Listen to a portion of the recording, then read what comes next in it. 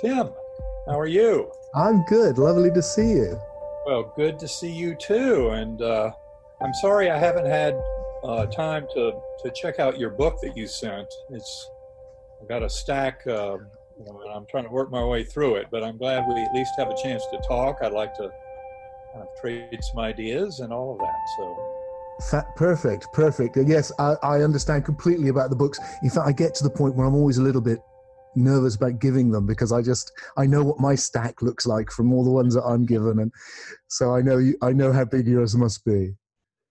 Well, it's all very exciting, but trying to stay on top of it and do all the writing and other things that we're doing, and also keep going with all the books that come in because we get several every week.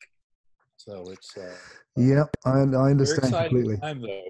I mean, what I see in it all is some tremendous progress being made, and getting to some real answers that I think humans have been looking for thousands of years. So I think it's all very satisfying work, but Well, let's it's go moving straight in on that quickly. then, Eben. What do you think is the progress that's being made? That's a nice optimistic start to a conversation. Well, I mean, the way I see all of this is from the kind of perspective of, a neurosurgeon, neuroscientist interested in the brain-mind connection.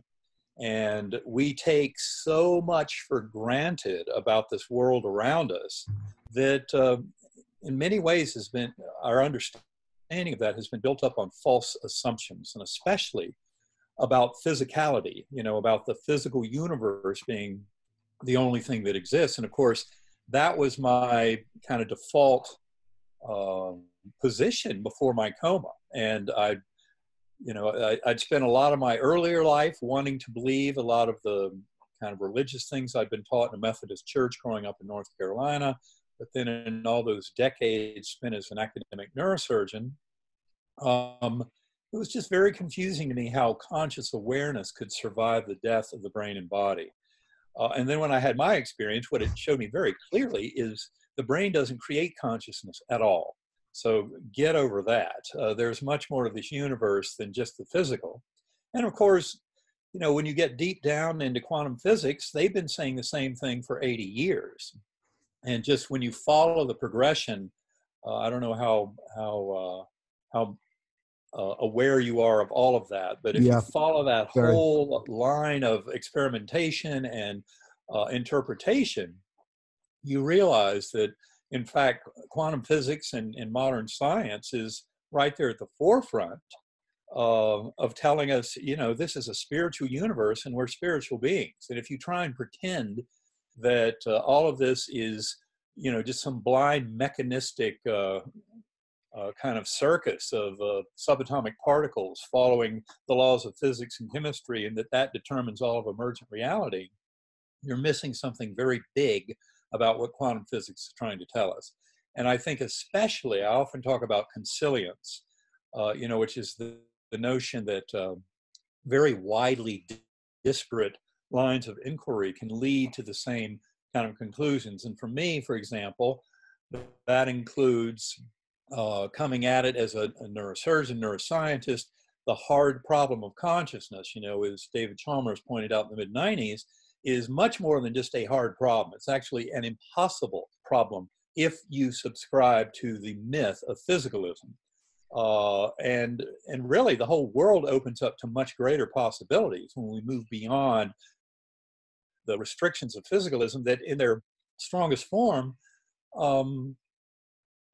deny any such thing as free will, and try and pretend that this thing we call consciousness is just the epiphenomenon or illusion generated by subatomic particles following laws of physics and chemistry in the brain. And that's where the whole thing just kind of falls apart. And you realize, no, there's a much better way to look at it all. And of course, I don't know if you've read our book, Living in a Mindful Universe, but it goes into a lot of detail about how a modern version of objective idealism, or metaphysical, I understand. metaphysical ontological idealism, but they're all kind of the same package. of showing us a mental universe. And in quantum physics, a So mental universe is already a concept they're used to. I think it's interesting because I think in some ways I've been on the opposite journey to you. Uh-huh. So for me, physicalism always seemed ridiculous. I had Right. my first awakening when I was 12. I've been exploring spirituality and spiritual experiences in every damn way I possibly could for 45 something more years. Uh-huh. And that's been an in-depth study, written all these 35 books, all of this stuff, the vast majority of which take that idealist, for want of a better word, consciousness-based approach, including with quantum physics and so on. But interestingly, right now, I'm writing a book really saying why I was wrong, and but not to head back to physicalism. Physicalism Right. just That was doesn't like, no, work. that's not it. But I'm no longer convinced that idealist perspective is the actual solution we're looking for. I think it might be a different one. And I'd love to get into that with you. But before we do, it's too much of a good an opportunity. Because I love talking to people who've had near-death experiences. I've been around them, again, when I was a teenager. I think I was one of the first people to join the International Association of Near-Death Studies when it was very first set up Wow, as that's a kid, great. because it Uh-huh. just felt like, well, that's what I want to know. And I've worked with death a lot of my life. So I'd really like to get your understanding where you've arrived at in terms of how you see that experience you had, the visionary experience, and this experience you're having now with me, how you see them as related, and what and how, and the difference for you between what most people are used to, which is just subjective dreams, and that sense of being something which is beyond a dream and yet seems to have similar qualities to it in lots of ways. Right. Well, the first thing I would point out is that near-death experiences, by and large, not just from my own experience, but from reading and meeting thousands of people who have had them, the general descriptor is that realm is much more vibrant, alive, Sure. real than this one. This one is more of the dreamlike realm. And that's a really crucial thing for people to get, because ultimately, the way I would say the current scientific discussion is framed around this is people from a position of observing in this material world of ours and trying to understand consciousness within this material world, they treat those alternate realms and descriptions as if they are some form of, hallucination or psychedelic kind of experience or something, but they don't treat it as on par with existence in this world. Sure. And I think that leads to a lot of trouble. And the way out of that is to develop techniques of driving deep spiritual experience, transcendental consciousness from here, and that's what our work I do with Karen Newell, with my life partner, who is the founder of Sacred Acoustics. And I don't know if you're at all familiar with binaural beats and I have a CD out with them, actually. Okay, well, good. And I'm not sure if you're familiar with Sacred Acoustics, but bottom line is I've been using Sacred Acoustics tones for meditation daily for an hour, 2 or 3 a day for the last 9 years. And I've used them to return to those realms and not just recover memories of my NDE, but to actually develop profound relationships with all that I encountered in those realms. And it is doable through meditation, but you can't just drive it at will. I mean, this is how you set the stage, is intentional journeys into consciousness and deep meditation. And especially when you look at kind of our view that we talk about in Living in a Mindful Universe, it flips and comes down with a model of metaphysical, / objective idealism. That's the bit that's the bit I want to get, how you've understood it. Okay. I mean, I think for the purposes of our conversation, we could just take for granted, look, that's real. And for me, it's an emergent reality. I know it from different experiences over many long periods. The question I have that is interesting me from your unique perspective is how you had this amazing visionary experience. In what way do you feel it was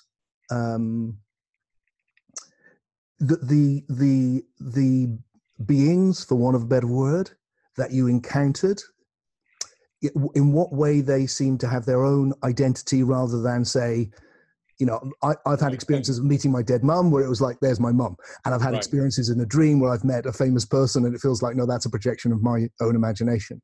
And what that meant to you, that's one question. Let me start with that one. Let's go. Well, let's start with that. And what I would say, again, if you do read Living in a Mindful Universe, I tell the story in there of basically my father. He had passed over, my adoptive father, neurosurgeon, very influential in my life. He had passed over 4 years before my coma. And he was nowhere to be found in my near-death experience. You know, there was not a whisper of him. But again, the other thing to explain about my NDE is that it had an unusual feature in that I was amnesic.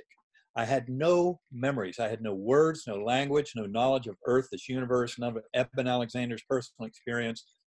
Every bit of it was gone. And of course, in the early months after my coma, you know, as a neurosurgeon, and when I first came back from my coma, my brain was really wrecked. In fact, in the first, hour or two of my coming to conscious awareness in the ICU bed, I didn't even recognize my mother, my sisters, my sons. I just had no idea who they were. So, and my brain and, mental kind of aspects of my brain took about 2 months to fully recover. But initially I was, all my neuroscience knowledge was gone too. So all I could do is just buy what my doctors told me about things. And I knew my experience I had had. That was burned into my memory. And so I initially assumed that it made sense that I would be amnesic, because I was just gleaning all the information from my doctors and medical records about the extensive damage to my neocortex. And what they knew was my neurologic exams, my CT and MRI scans, all showed, global disruption of my neocortex. All 8 lobes were involved. There was full thickness involvement in that the edema in the deep layers of the neocortex was, you couldn't even see the gray-white junction. So, it was a very extensive and destructive illness. Of course, the big mystery was how all those memories came back, because in fact, there was evidence beyond that 2-month time point that they were more complete memories than they had been before coma.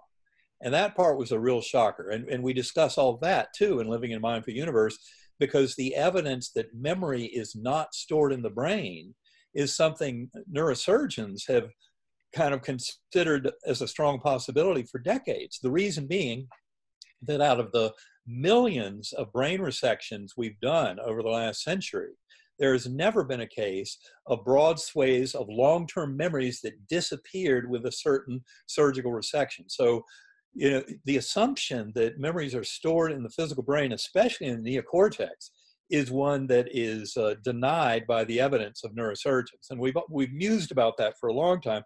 But the problem is that concept of memories not being stored in the brain is such a giant nail in the coffin of physicalism that we haven't really discussed it robustly as a group, because it's so completely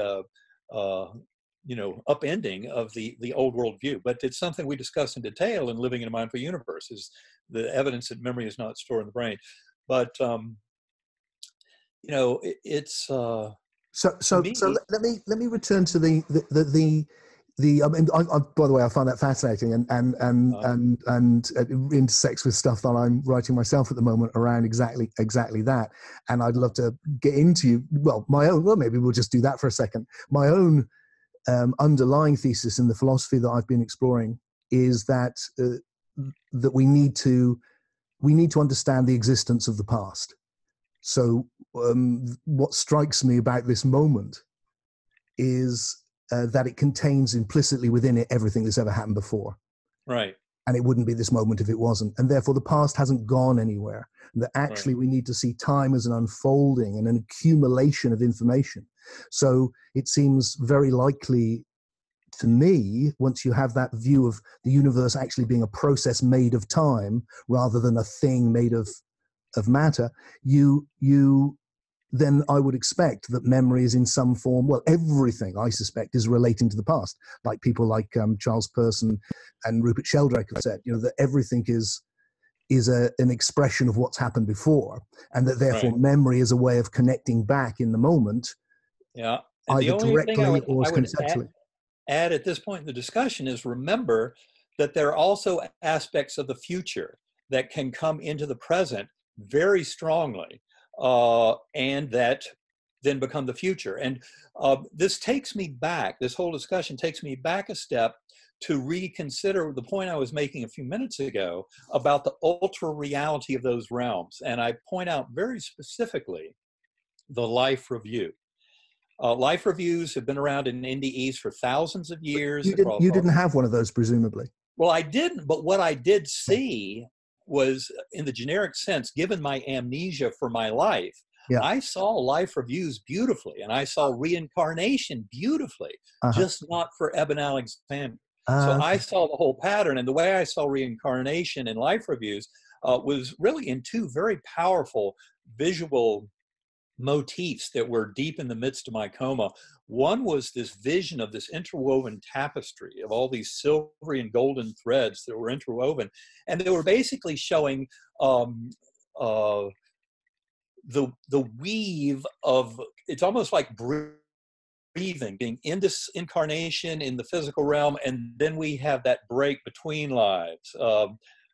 Reuniting with higher soul, going through life reviews of souls of departed loved ones, reshuffling, planning the next incarnation, then diving back in. So I saw it as both a tapestry with all the richness of the life review and the in and out of the material realm and the progression. So it was not just looking at reincarnation as just, oh, well, someday you can get off the wheel of suffering. This was actually directed. It was going towards what I would call an omega point. It was going towards kind of a Christ consciousness, like Teilhard de Chardin discussed in Phenomenon of Man. But I saw it in these two very brilliant ways. The tapestry was one, and the other was this absolutely lovely kind of living of an experience of flying fish. And the flying fish would be down in the material realm, and we'd be living these lives dumbed down, not knowing what our higher souls knew. And then we'd pop back up out of the water, reunite, come up with the next incarnation and the lessons to be taught and learned in that, and then dive back in, being, again, the main memories all being removed. There's a process of programmed forgetting. Just like dreams are very important. We know that because if people can't sleep and dream for a few weeks, they basically die. It's a very, like in familial insomnia, it's a very deadly disease. But likewise, I would point out that if you look at the reincarnation literature out of University of Virginia, Ian Stevenson and Jim Tucker's work, 2,500 cases plus past life memories in children over the last 6 decades, suggestive of reincarnation, they'll tell you that if you don't harvest those memories by about age 6, they get covered over. There are processes of programmed forgetting that prevent us in this material incarnation from necessarily having full access to all the information that we can glean between lives, dreams, reincarnation literature, etc. So it's just a much bigger theater of operations. But that's where I believe that the model we point out in Living in a Mindful Universe, which basically flips all this by looking at the brain as a filter. That's an old model. William James, Henri Bergson, F.C.S. Schiller, Aldous Huxley, and others all talked about, the kind of filter theory. And so basically in our book, we just take that to the next level. Why? You see, I have a problem with that. And did you see I sent you, when we first made contact, I don't know if you had the chance to see it, it's very short, was my TED Talk. I haven't seen that yet. Okay. So might be worth taking a look. It's only 10 minutes. But it's a very short, condensed version of a thesis, because The problem that I have with the whole filter model, it's the kind of top-down model, which is what idealism has. Is it ultimately it feels very negative about this. It's like, this is a filter, this is less, this is forgetting, this is someone we've fallen into. What is the relationship exactly between this realm and that realm? That realm seems more real. This realm seems less real. Except I would make one point. Okay. And that point is that I would say the whole reason for existence of the universe is for the evolution of consciousness. Right. I agree with you. Totally. And I would also say that just like that old saying, all politics is local, all evolution of consciousness is nothing more than individual souls coming to these aha moments of discovery through learning and teaching in soul school, which is here. This is where all the work gets done. So as much as people worry, this is all an illusion, this is the Maya, this is not as it appears, but never forget, this is the reason the whole universe exists, because in those more real realms, that's not actually where we make progress. Okay, so I get that. I mean, it's a story I've heard for decades, and I've taught it myself at various points. And it's a good story.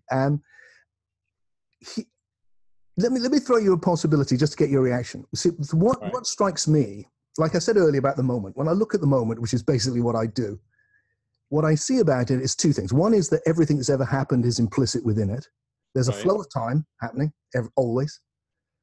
And each moment realizes a new possibility based on what happened before. And we have this amazing story, as you say, we've got this amazing story through science, which is an incredible story, I think, of the evolving universe for 14 billion years. Coming, and so the way of understanding what's happened for you and for so many others that I'm playing with is, can we understand reality as the realization of ever more emergent possibilities, that that's what it is, and that rather than it coming down from somewhere, it's rising up, so that it does start with the most basic things, basic matter and so forth, and from that will come life, and from that will come sentience, consciousness of the body, and from that will come images of sentience, which is the psyche. And the bit which I'm kind of playing with, which is obviously controversial but seems interesting to me, is whether we can see that realm, the bardos, the imaginal realm, the soul dimension, which I've spent my life exploring and which you've gone deeply into in depth, as the most emergent level of this evolutionary process. So the role that this is playing is not filtering it, it's actually supporting it.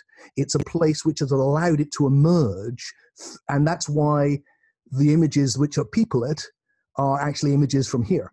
They come from somewhere, and they themselves have come through the evolutionary process, which has led us up to something which actually transcends material, a non-material realm having evolved from a material realm. And of course, we're in it now. We're already in that. All our thoughts are happening in that realm right now. Right.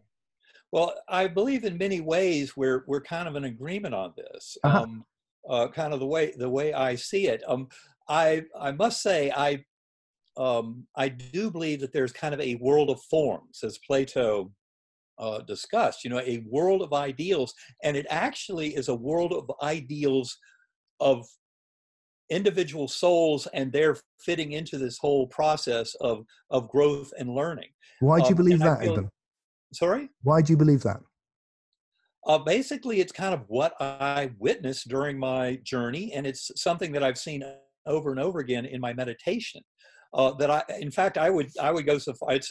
In some ways, I guess it echoes Rupert Sheldrake's morphogenetic fields, but it's that there is kind of a world of ideals that serves as a template, and that allows this top-down propagation of what we see presented on the stage. So you're saying it in a Platonic way, that these ideals, this is kind of a lesser echo of those ideals, rather than, I think what Rupert's saying, in that instance, what he's saying, he's Platonist in other ways, but in that instance, I think what Rupert's saying is that is that the morphic genetic fields are evolutionary. So they're Right. forming. And Right. that's how more I would see it. That's a huge part of the way I would explain it. Okay. And yet the interesting thing is, so many people who, working on this issue now, the mind-brain connection and all that, will point to the fact that you cannot reduce it all to materialism. That just really doesn't work. So yes, we all kind of default into a position kind of like Descartes and, a dualistic look at, mind, the spirit and the material aspects of a human being. But I think that in many ways, this evolutionary process is, and the point I was going to make is they often then go to, well, we know there's more than just the material. Maybe we can explain that through panpsychism, that there are some kind of elements of proto-consciousness that are there with all the subatomic particles. From my point of view, that's a complete cop-out. It's a materialist position that's just admitting that the data shows materialism is wrong, but it's trying to put Band-Aids all over the materialist model and force it to still work. And that's where I believe we have to go to pure idealism. Let me give you a different version of panpsychism then. How about this? Okay. How about, it's not panpsychism, but it shares something in common. How about, look, there's an evolutionary process which starts from the simplest and is moving into the more emergent. And that process, this flow of form, which is arising from formless potentiality, is individuating into individual time streams, actually, not things, processes. And we can see that everywhere. Like, so from hydrogen and helium onwards, things have been individuating, whether it's an atom or a molecule or whatever it is. Right. As soon as you've got an individual, you've got something in relationship to the whole. So what you haven't got is consciousness or psyche remotely. But what you do have is subject and object, because it has a subjective electromagnetic relationship with the whole. Mm-hmm. And that the evolutionary process will always be a relationship between subject and object the whole way up, and that they will evolve in tandem, so that as we reach life, that subjective and objective nature becomes very, very rich. Eventually that subjectivity will become sensation, will become attention, which is consciousness, being able to pay attention to things. And then from that will come this other domain that you and I are in right now, having this conversation, of psyche, which is non-material. And actually, in my view, exists as an independent realm, which has arisen from the realm of biology. So that you've got this kind of movement. You haven't got a kind of crass, there's consciousness at the beginning, but not, made molecules consciousness, but they're all subjects, and that subjectivity will evolve. And then you avoid what seems to me one of the big problems with idealism, which is you're taking one of the most emergent things, consciousness, and we'd have to work out what we mean by that as well, and putting it at the beginning. And it feels like the God trick. It just feels like you just put the big thing at the beginning. Whereas actually it looks like consciousness is emergent. And like you said, we're growing in it. It's not like there, it's actually it's increasing, and we're moving towards it, as Teilhard de Chardin says. Yeah, I think the way I would adjust that view slightly to kind of follow my line of thinking about it is I view what we'll call, just for a moment, consciousness as self-awareness.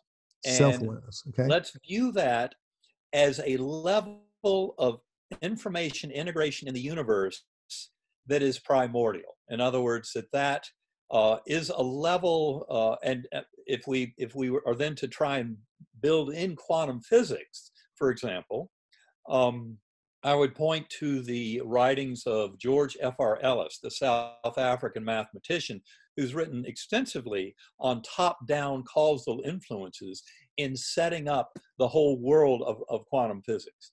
And from my point of view, and so, various people in physics have kind of laid this out in different ways. Another example would be... So how is this primordial... Sorry, I need to... I'm losing it. So you've got a primordial consciousness, which is something aware of itself. Right. And it's information.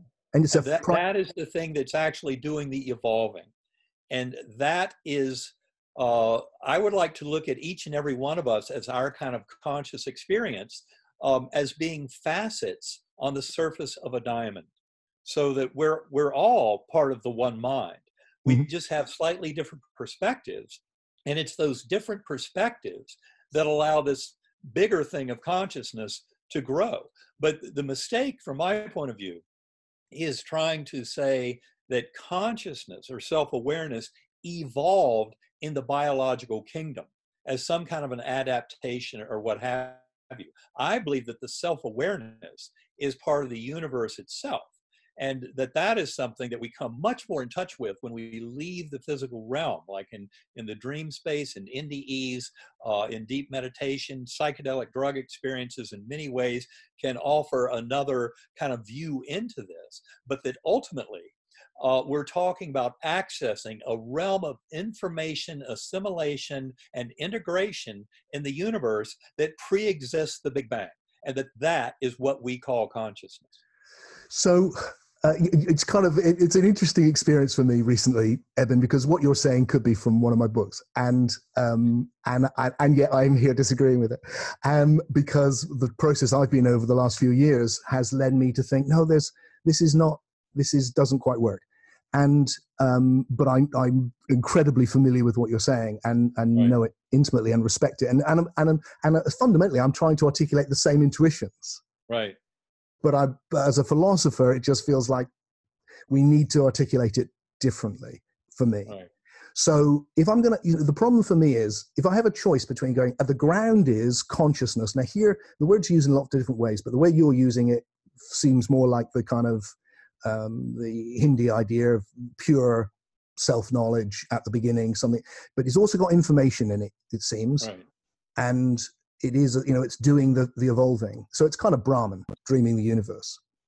Right. So again, it's like, that's a big thing to put at the beginning. How about this at the beginning?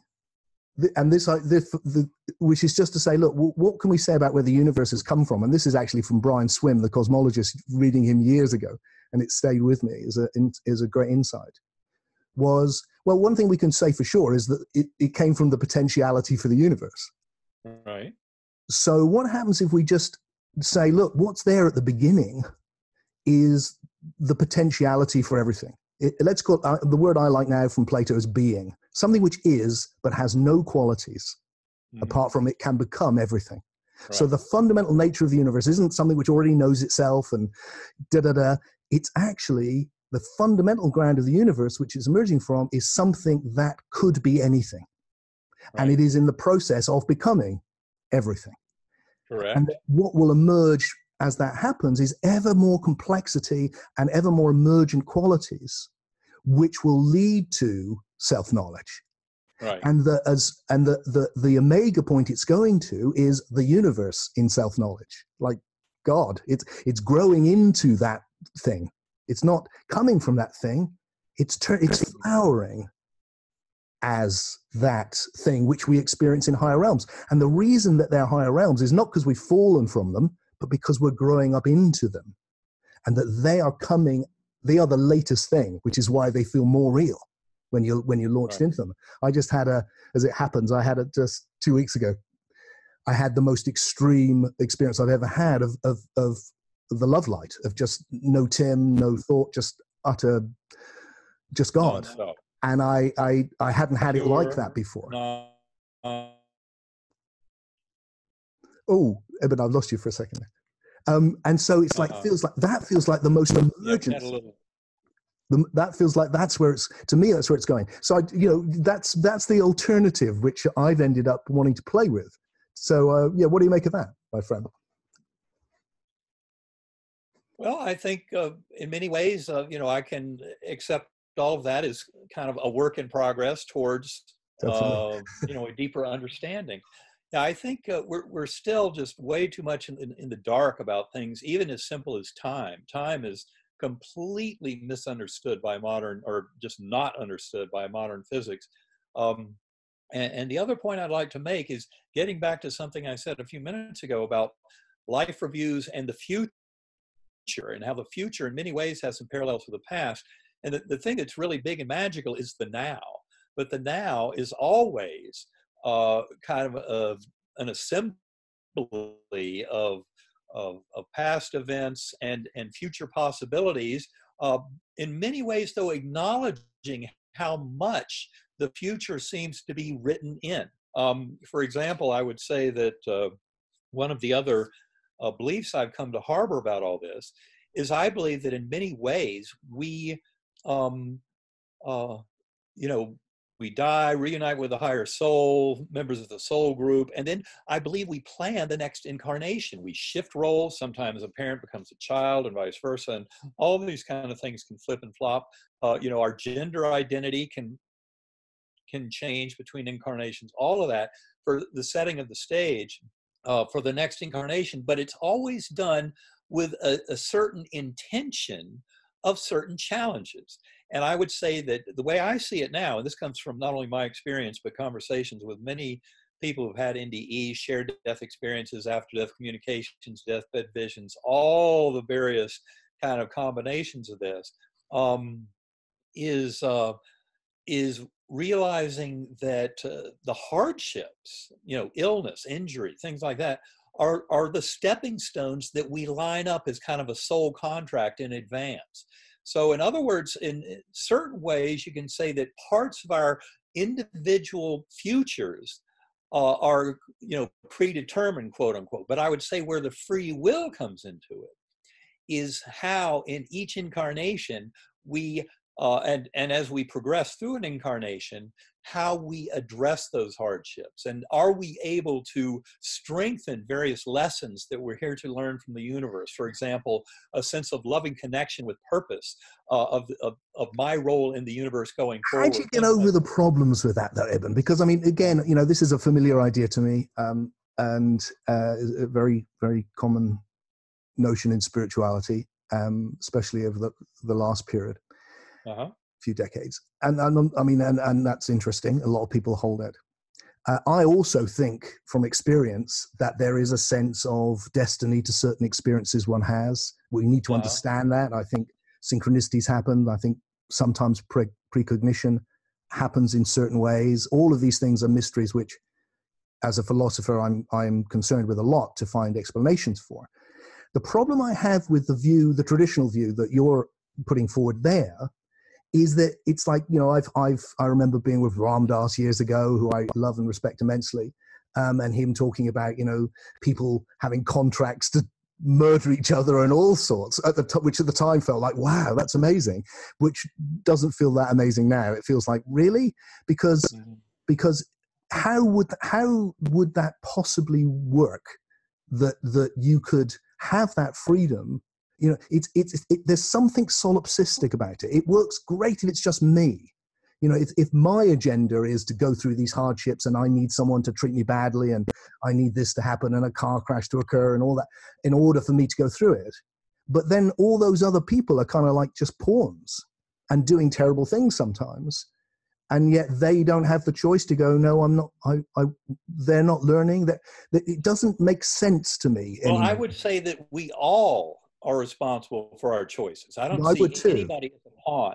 And the other thing about the solipsism and idealism is to point out quantum physics is very clear on showing us that the reality we experience is absolutely dependent on that observing consciousness. Oh, I completely disagree with you there. I think that is not true.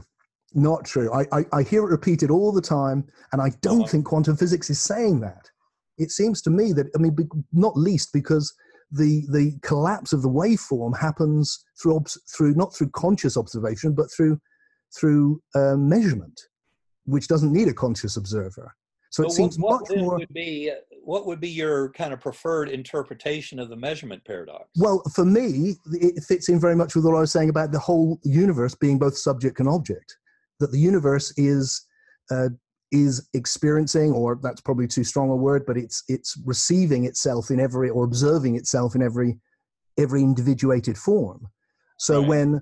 when a possibility hits an actuality, it collapses. And until then, it doesn't, because you're actually looking at, then when I said, look, the whole thing looks like it's the constant realization of possibilities, then you go down to the lowest level and you can see it happening. And it does it. And when does it realize? Well, the minute it comes into contact with an actuality.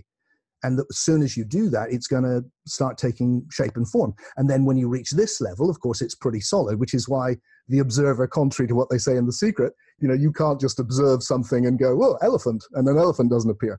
Because actually we've reached a level of emergence where, based on that primal realization of possibilities, it's much more solid and continuous.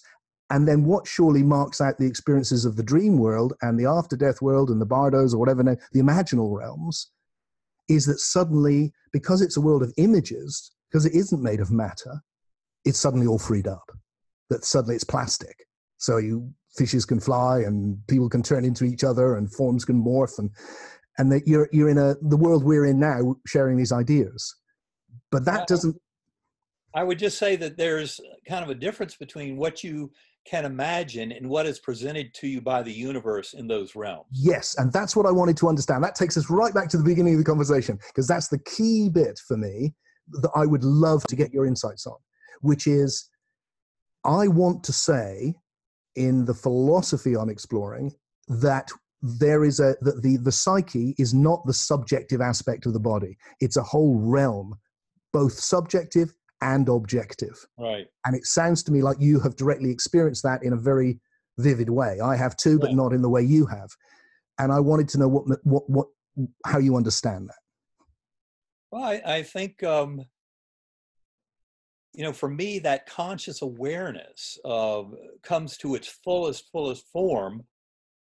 For example, for me, in the core realm of my NDE, which was that pure oneness with that creative force throughout all eternity, infinity, and the connection was all one of kind of the infinite healing power of love, of the oneness of being, and of the optimal evolution of the universe.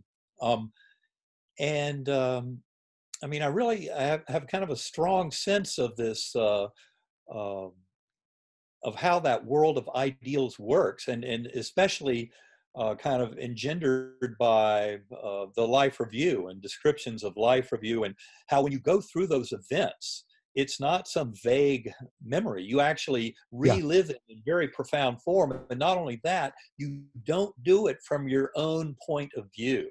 That's probably the most important feature of the life review, is you experience it as the emotional awareness of those around you who were influenced by not only your actions, but even your thoughts. So it's a much richer kind of theater of operation that kind of looks backstage as these events are happening. But the life review, as it presents to people, for example, in a near-death experience, is a very profound example of the reality of that world of ideals, and how things, it kind of reminds us that what we experience, going through our life moment to moment in this material realm, in many ways does have a lot of the actuality kind of built into it moving forward in the future. And yet I would say that the free will is really how we interact with those challenges. And I know you're having trouble with that it's something you considered long ago as real, but now you've dismissed. Essentially, I want to follow the same thing. I want to pull you back a bit. Because the bit I want to understand from where you're saying, which intrigues, is that. So I understand the idea that you enter a state. There's a dream where I'm projecting something. There's the state you're describing where the universe presents you with something. What about where you and I meet in the bardos? What control have we got over how it seems? Can we create things in your view? How does the interaction of independent beings within the imaginal realm work? And did you experience that, and what did you make of it? Well, in many ways, I think I did. And I think it has to do with the fact that again, my kind of bigger default model of this is one mind, that there really is one mind, one consciousness. And it's not human at all. We can fool ourselves into thinking, oh, that can't be ultimate because it's too similar to human kind of psyche. But the consciousness and self-awareness I'm talking about is one that really goes way down in the evolutionary chain, certainly, and it has manifested in animals and plants, and in the world at large, going back before that, the material world, completely absent any kind of biological systems. And so I really see that conscious awareness is something that is only parceled out into these apparent different facets of understanding. And I'm not sure if I'm really, I mean, the way I see it in terms of free will, I think I'm kind of getting into Not so much. Sorry, I'm not really talking about free will, and I'm right. apologies if I've I think you're misled you. talking more about kind of the human experience of interacting with that world and how much of it is kind of from the universe versus how much of it would have anything to do with the soul selecting its pathway of living. Yeah, and just for instance, I'm no matter what I do, I'm going to look like this right now, but in my imagination, I can look like anything. Right. And my room is going to stay like this, but if I imagine it, I can turn it into anything. So it intrigues me, and that's why we tend to see that as purely a subjective dream, and that's why it gets dismissed. But if you and I can meet in that realm, if we can go into deeper states of the imaginal realms and actually connect, how are we connecting now? Because I'm not this. There's no fixed thing. I'm a fluid thing. So can we, when I had an experience 6 months after my mother died of meeting my mum, and she definitely was morphing into all different shapes and sizes of who she'd been and beyond that. Mm-hmm. And that was intriguing to me. So I wanted to know for you how that landscape that you were in, was that for you the big mind?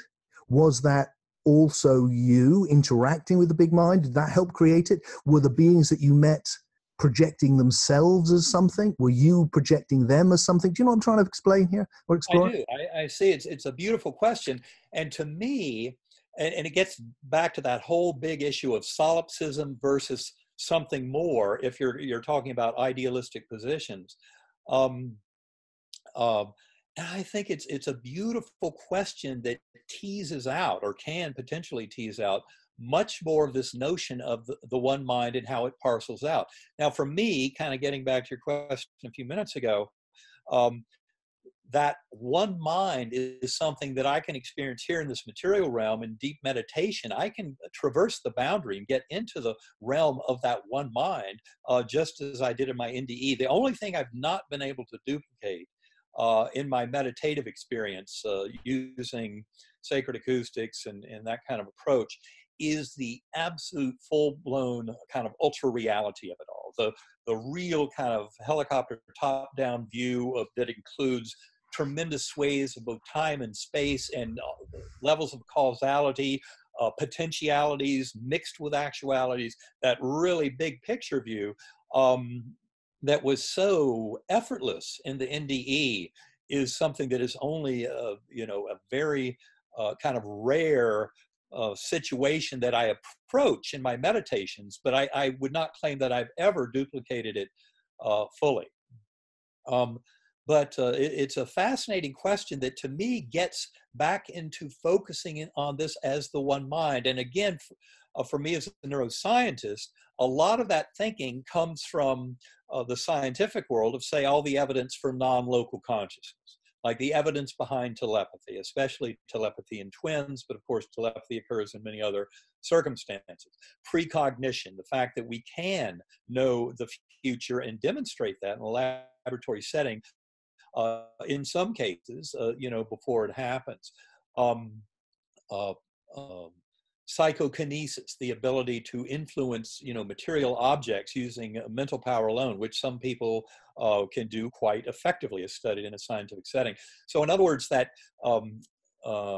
kind of view of non-local consciousness, all the evidence we have, and of course I would include in that all the evidence you have from near-death experiences, shared death experiences, after-death communications, past life memories in children indicative of reincarnation. All of that is showing a much bigger kind of role, this non-local consciousness, showing how in a very real sense you can demonstrate the reality of that in this realm. And in a scientific fashion, even though the scientific details are very elusive, as you know from studying the literature. It's the universe is holding some of these kind of secrets close to its chest. But I believe that that is where we're headed, and that individually we have the power to get into that. Now, the other point I'd like to make, though, is in terms of those life reviews and time flow, this is where, to me, it gets just fascinating, because, and I believe, getting back to what you were mentioning a few minutes ago, that what I experienced, if you read Proof of Heaven, and there's all that extensive discussion of the Gateway Valley, that kind of Earth-like realm, but that was not my ultimate lesson. And the ultimate lesson was really in the core. And I would ascend up through these portals, catalyzed by what I remembered as music or sound or vibration. Although, of course, in those realms, it's not being filtered through ears and you're not seeing through eyes. That's one of the reasons it's so difficult to come back from that kind of experience and explain it, put it in earthly words, because the kind of reality you experience with that full bore drinking from the fire hose of consciousness really doesn't fit into the language that we use to describe a trip to Disney World.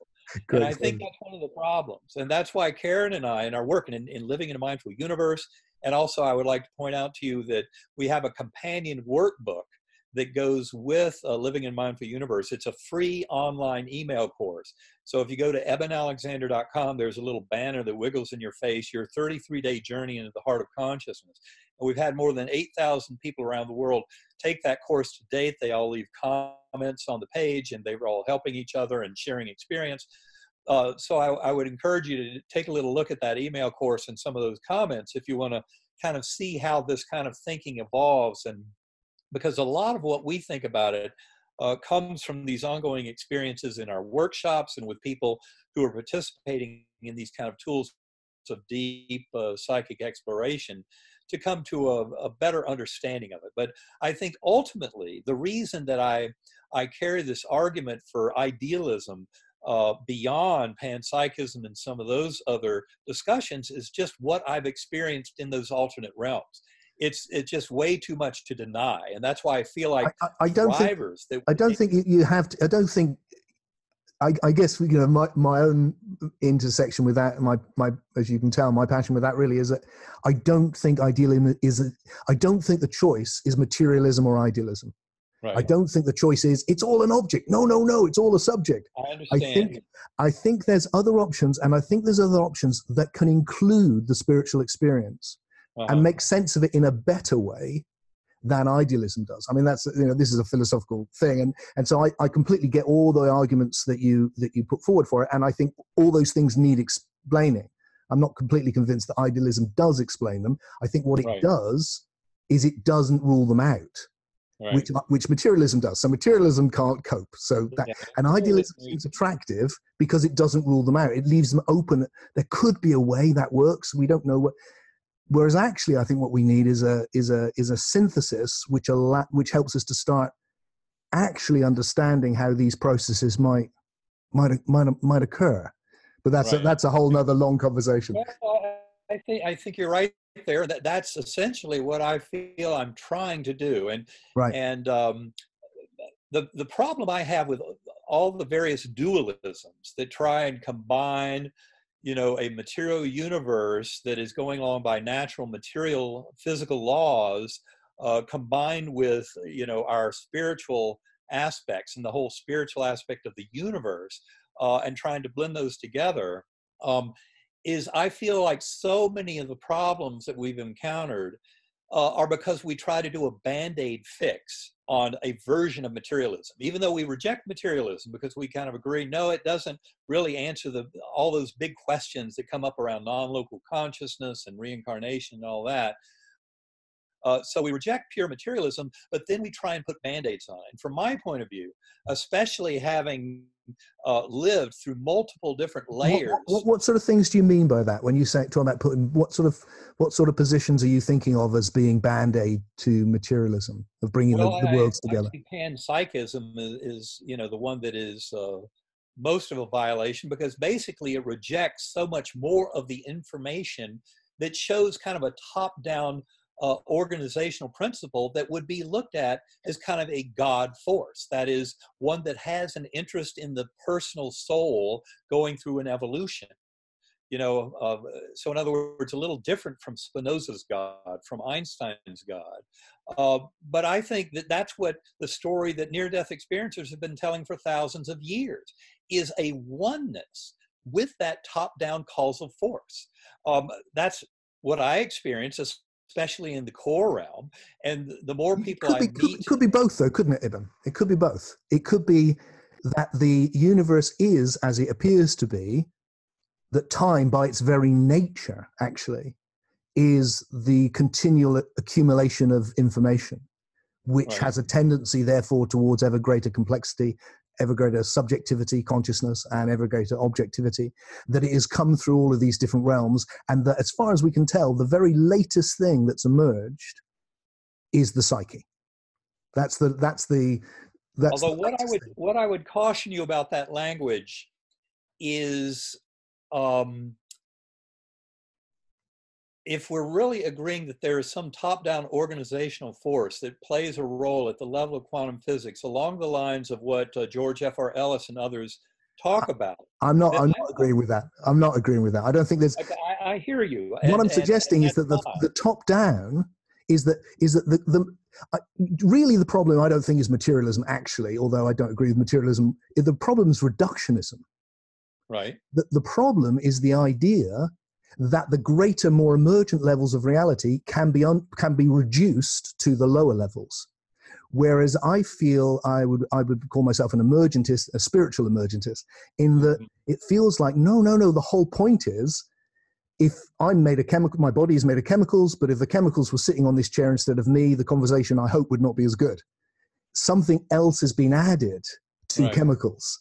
Well, and there's a lot more than just the chemicals. Exactly. Exactly. I mean, the other way. So okay.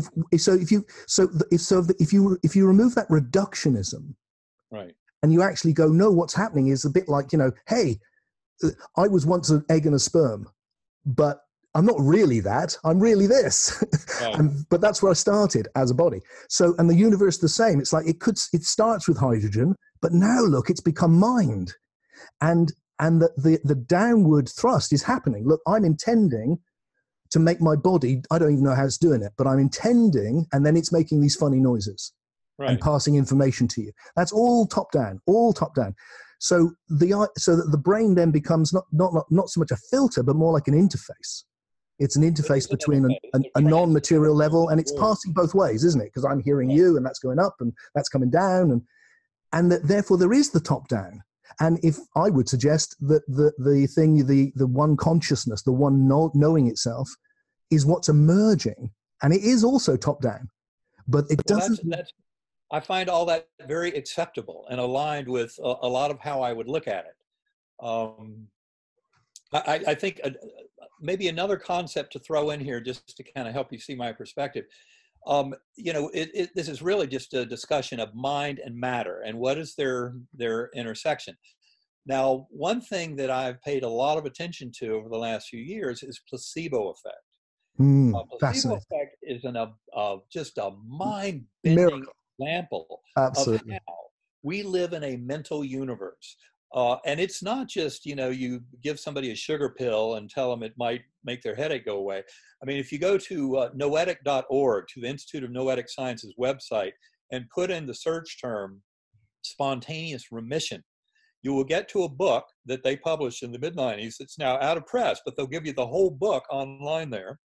But it's more than 3,500 cases of spontaneous healing of cancers, advanced cancers, infections, congenital deformities, advanced degenerative diseases, things like that, that people basically reversed through their beliefs that they could get better. So independently of any kind of Western medical intervention, there are many stories where mind, and power, prayer, whatever you want to call it, these things end up driving a healing that has absolutely no explanation within Western medicine. So isn't the issue this then, Eben? Or this is where I end up. This is where my book Soul Story starts. If you look at it, is an attempt to understand the paradox I find myself in, which is on the one hand that's true, and on the other hand, it's often not true. And I know tons of beautiful, amazing people who've not had that happen.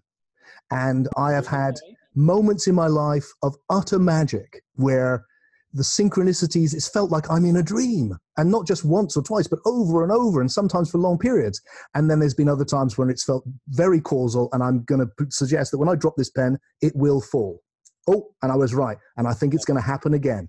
So how can I live in a universe which is this paradoxical, that on the one hand, it has a causality and a brutality to it and a predictability to it. And on the other hand, it can be utterly magic, full of love, luminous, and miracles can happen. And it feels to me that the way that we can, the route to understanding that is to see it's not one or the other. Right. It's not the mind, it's all mind, because then that should happen all the time. And if it doesn't, it's fucked. But neither is it all matter. But actually, that the universe has become a mental universe. That something which is about narrative and story and dreams, has come out of something which is much more rigid. Right. And that's true, with my own birth, that happened. Something which was biological and chemical came out. And then the next thing I know, there was thoughts and dreams and adventures and stories and Tim. And that the whole universe is like that.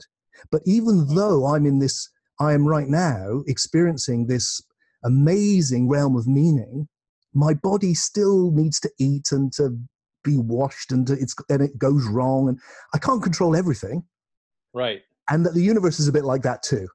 And do you understand what I'm trying to play with? I do. And the way I look at this is I often say in my talks, it's like a tango. It's like a beautiful dance between kind of that one mind and kind of the evolving consciousness and all the kind of warts and imperfections of these material beings that are souls living in that very pure world of ideals. And yet the school that is involved in the learning and teaching of these lessons, which is the actual evolution of consciousness itself, is this very imperfect world we find ourselves in. And the interesting thing, as you point out, is I think there are very deep and subtle nuances of lesson that we are to learn that have to do with that fine distinction that you're kind of talking about of our abilities to influence the world, and yet the other aspects of the world that seem to be kind of on autopilot and just going by their own machinations. But what I would try and point out there is I'd be cautious about assuming that this thing we call psyche, and especially self-awareness, is something that emerged from any kind of material universe. I think that's where people get into big trouble. From my point of view, it's much better to see that conscious awareness as a layer of integration and assimilation in the universe that has always existed and in fact pre-existed. We're talking like this often happens, I think, in this conversation. There's two, the word consciousness is used in lots of ways, of course, but there's two ways it's used, and I think you've used it in both ways there. No, I don't mean you've contradicted yourself. I don't mean to be, I'm not, I just mean in the conversation. Sometimes consciousness is used to refer to, especially in spirituality, kind of pure consciousness, the ground, the self-awareness. Other times it's used to actually refer to the contents of consciousness, the psyche or the sensations even, and that sort of stuff. So there's two different questions there. One is about what consciousness is, and whether it's the ground, and the other is, where does this world of images come from that we are conscious of? Like, just as I'm conscious of this world of physical forms. So it seems okay. So look, I think I can say, from the point of view I'm trying to explore, the reason that we're learning this is because it's evolving, and it's moved from primitive states to more advanced states, so that the movement towards meaning and beauty and love is something which is emerging from it, and that therefore we're growing into it. And that's what the universe actually is. Now, I feel like that can account for all of these different things.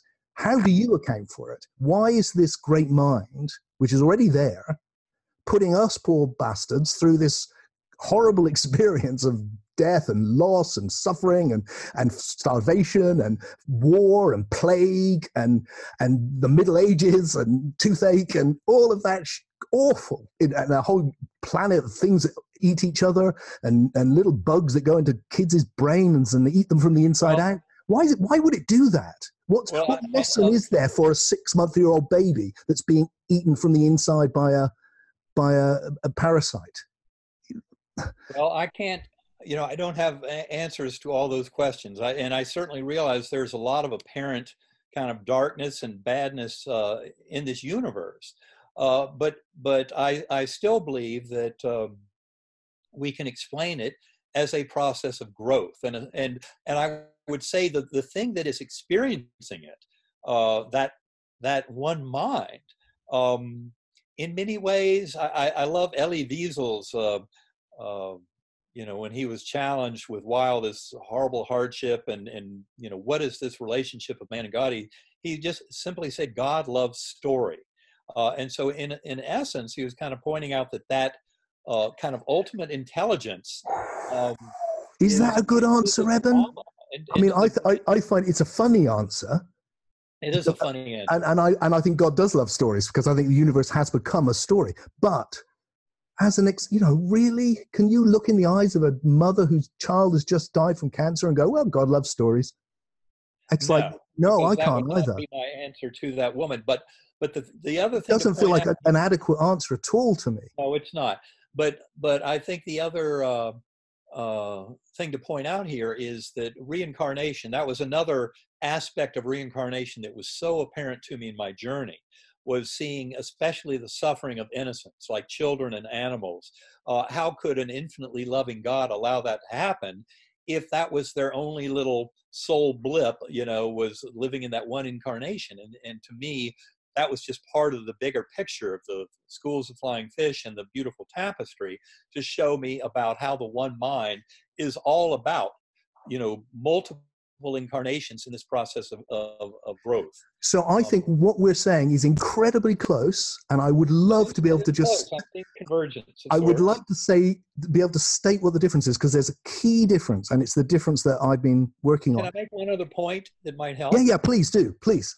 And this is something that Karen and I do routinely in our workshops, is we help people to quickly get to a point, kind of in their prepping for meditations and things like that, to realize that the voice in the head, the little, stream of thoughts, voice of the ego, the little linguistic brain, it's sitting right here in Wernicke's area in my non-dominant dominant temporal lobe.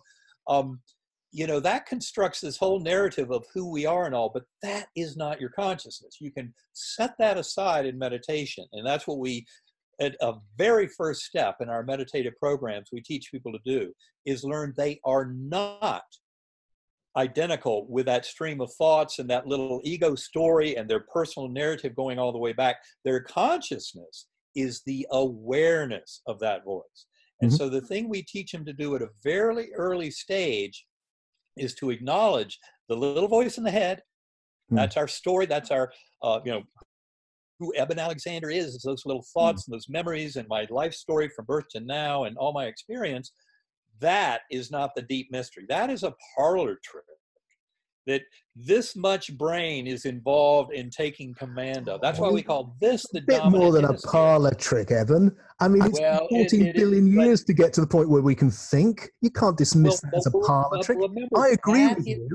No. The it's voice not, in your it's head. not the witness, but it's not nothing, is it?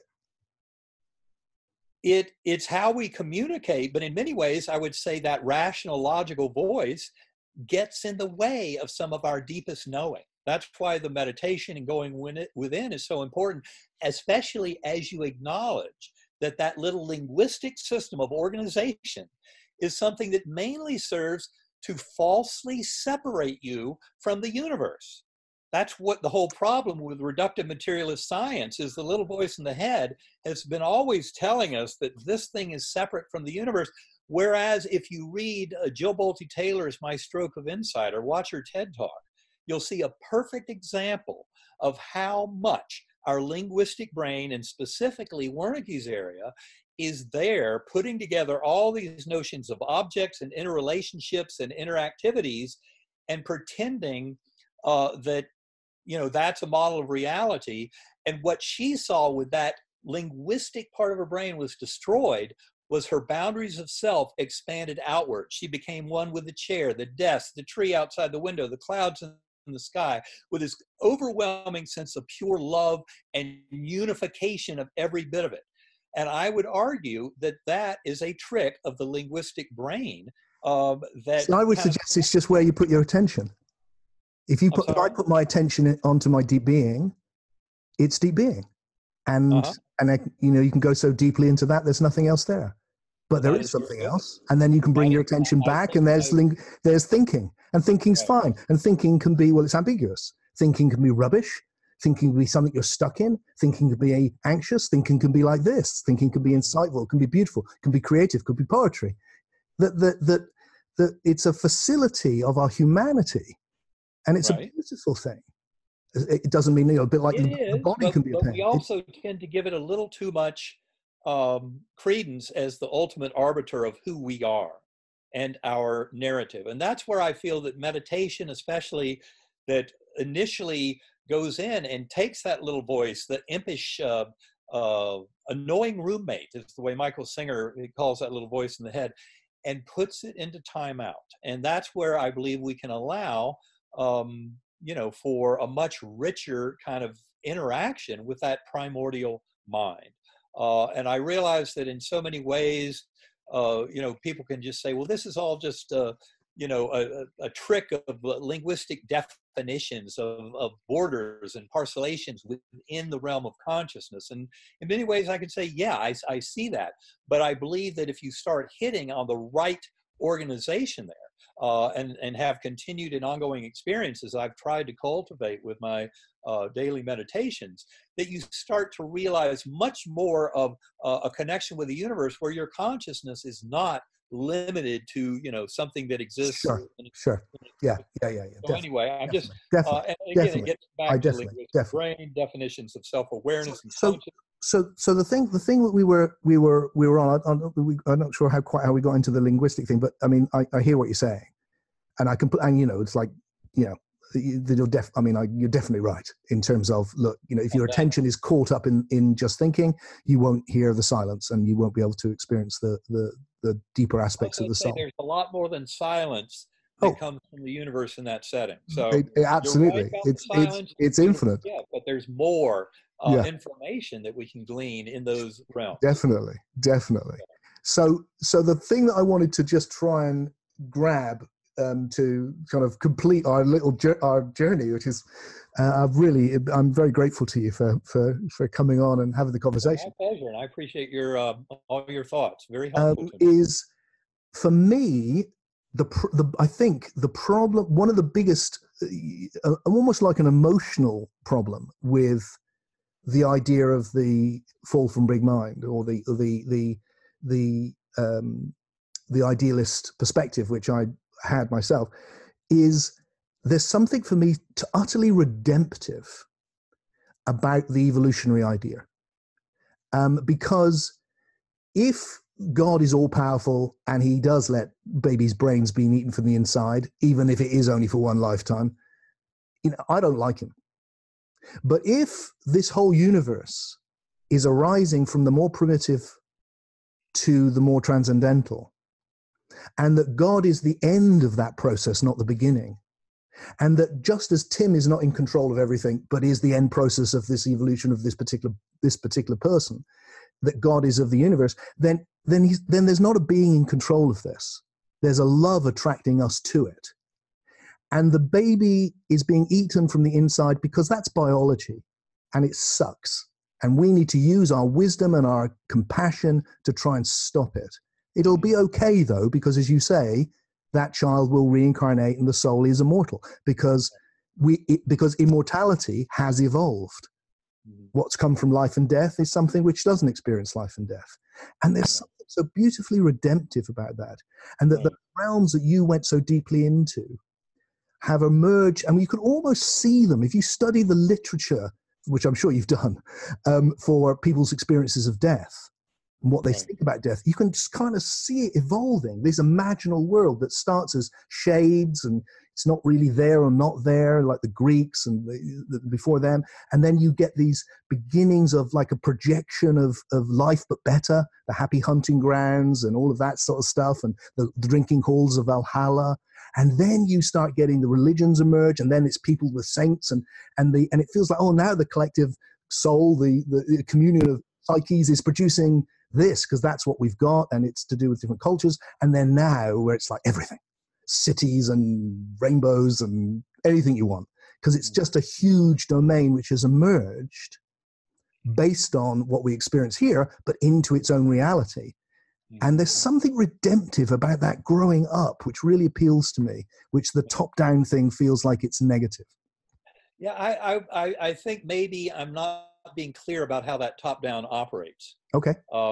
Because for me, the top-down is much more of kind of a guiding wave that has to do with that primordial mind and kind of the sum experience of evolution of consciousness at any time is kind of a measure of that. And so for me, the top-down causality. What do you mean by the evolution of consciousness, Eben? Just before you do, what do you mean by that? Because I'm just worried I might not be understanding you. The evolution of consciousness. I think it is evolving towards something that we can only see the horizon. But just going back, you've got the ground of consciousness, which you're starting with, yes? And then it starts evolving. So what's the first thing it does in your narrative? What does the evolution of consciousness look like at the beginning? How it starts? Yeah, what is it? Is that involved in, the formation of hydrogen, the formation of consciousness? Is that there? Is that? Well, I would say the important thing is consciousness preceded that. Yeah, and so how is it evolving? That creation of hydrogen, the Big Bang, all those things, and why is hydrogen consciousness evolving? I'm not saying it is conscious. So why is consciousness evolving then? It's a knowledge, basically a knowledge of self. It's kind of like an experiment that was started by this one mind. So how in the evolutionary process is it consciousness which is evolving for you? I would say it's in many ways, it's kind of an understanding of oneness with the universe, understanding of relationship. We're in this perpetual process. I get that for now, but I want you to go back. I want you to go back to a pre-human time, or, let's talk about the formation of the galaxies. What does that mean to say that that's the evolution of consciousness? I would say you cannot really look at it going backwards because it's all forward directed. And from our point of view, it is really about, I would say that the evolutionary step that is, a responsibility of individual Homo sapiens that are incarnated in this epoch has to do with understanding that oneness and connectedness, that to hurt another is to hurt self. And but ultimately, we have no clue where it is all headed. I would say, for example, as much as people might think the human brain and mind potentially can envision and imagine everything in the universe, I would say, well, wait a minute. Let's look at, for example, the family dog. The family dog has certain capabilities of understanding, and you can work really hard with that dog to teach them more and more about how the universe works, but there are going to be limits to just how far that dog's understanding can go.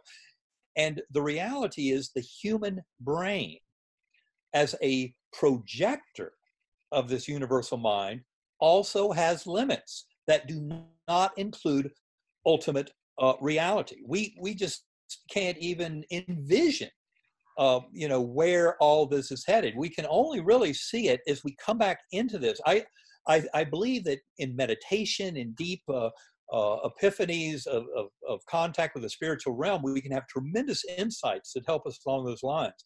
But I think ultimately, when we come back and are in these physical bodies and brains with the limitations that a brain does by filtering consciousness, we just can't really go any further than a certain asymptotic point that is nowhere close to the ultimate goal of this evolution of consciousness. That would be my point there. There's a lot we can see about it and kind of envision about potential teleological kind of drivers. But in essence, we just have to get used to the fact that human brain and mind will never be able to express in this material form the ultimate goal of all of evolution of consciousness. Just as much as the family dog can be taught a lot, but ultimately will not understand something like double special relativity. It's just, I'm sorry. But well, I couldn't agree with you more about that. And for me, in my own, just as a human being, let alone as someone who attempts to understand things and share awakened states with people, it ends. Well, I think it was Whitehead who said, philosophy starts with wonder and ends in wonder, and that's that to me makes perfect sense, and I'm perfectly happy with that. Yeah, and yeah. it also, I'm very at home with understanding that there is much that I can glean in meditation and I can experience there. Sure. I can never really come back and share adequately with others, except by sharing the technique and Sure. allowing them to go in and come to their own understanding. And that's really kind of the goal of the work that Karen and I do in our workshops and Good for sacred you. acoustics and Good for you. mindful universe, is to try and share that perspective. So I think the place where we're most in alignment is the most important one, which is when you said, look, I think we're, I forget exactly what you said, but we're moving towards Right. Waking up to this fundamental oneness. Right. And the thrust of my whole work is about, I call it a movement from individuals to unividuals, individuals who are conscious of unity. Right. And everything. That's a beautiful way to put it. I love that. And I believe that this is actually, as much as we're having this kind of pie in the sky discussion of philosophical points, it is crucial for this world to wake up to this now. Yes. The false sense of separation that comes out of reductive materialism in the scientific world has caused tremendous damage in this world. I mean, that's why the chemists, with the divorce of science and technology from our spiritual nature in the 18th, 19th, and 20th century, the chemists could make poison gases, machine guns, high explosives for World War I, and then the physicists, nuclear weapons for World War II. I mean, this divorce between science and spirituality has been very damaging. And quantum physics is actually the engine that drives us back towards a unification of our understanding of oneness with the universe. And that's where I think that this kind of discussion is much more important than just the pie in the sky. What are the philosophers of the world going to come to agreement on about all of this information? I think it's crucial. I think our very survival as the human species is absolutely dependent on an awakening to this kind of knowing of the oneness through, consciousness and through our discussions of the mind-brain connection. So for me, it's a crucial thing to do day to day to get this out to the world. Because the world must change. Our false sense of separation out of materialist science is deadly, and it wrecks us in that spiritual realm. So this is about kind of bringing it together, growing together. When I say wrecks us, I should point out that obviously I realize that's not true, that all of this is part of a plan for growth and understanding. But it becomes frustrating when you're on this side of the veil and realizing how some of this can help save this world, and yet most of the world still seems oblivious to it. Yeah, that is, I can absolutely hear you there, Eben. And like you, I think when you touch these deeper places, you become a servant of love, and that becomes what it's about. And my major job, actually, like yours, it sounds like increasingly, is about experience. I run events and work with people I have done for a very, very long time. Really about, can you have that experience of profound oneness and the enormous love that comes from it. And then my other hat as a thinker is like, well, and how the hell can we understand this? And like you, and I think this is why it's been such an animated and lovely conversation, it's like, okay, so I think what we know, I think what I sense that both of us know, is that we need to bring this human knowledge together. And we've got a dominant, and in my lifetime, in our lifetimes, we've seen that reductionist paradigm becomes stronger and stronger and stronger until so many people think they're living in a meaningless universe. They're here for 2 minutes and they're gone. And the fact is that's not true. Right. And That's somehow we need, and what we need, and why I passionately have disagreed with you at places and tried to work it out, and why I spend most of my time disagreeing with myself, is because it feels like we need a new vision of what reality is, which is so robust that it can offer a new alternative. Right. And my own journey is like, I don't think the old spiritual story is going to do it, but I think it's got huge, important things in it. And somehow we need a new one. It's had 5,000 years to kind of get the humanity on the right track. And at times it's kind of nudged us correctly, but it really hasn't worked in the big picture. And that's where I think this awakening is so important. And again, what I see is the real difference here is that now the science is what will drive it. The science of non-local consciousness, the science of the brain-mind connection and the understanding of fundamental nature of reality, enlightened from a viewpoint of quantum physics, much more fully understood than quantum physics has been to date, because the founding fathers of quantum physics were very clear on the primacy of consciousness. It was obvious to them from the experiments. And given John Bell's influence on the Einstein-Podolsky-Rosen paper of 35, all the experiments done since 71 have increasingly put us into a position of realizing that idealism is in many ways the best model, or it's certainly something that implies consciousness is fundamental in driving everything that we see emerging in this universe. Well, on that beautiful, I think on that note, we should sort of tie our notes because, I have 3 or 4 books of mine behind me, which quote all the quantum physicists to go, look, they're all idealists. And now it feels like, well, of course they are, because they were studying Indian philosophy. One question. Are you familiar with Bernardo Kastrup?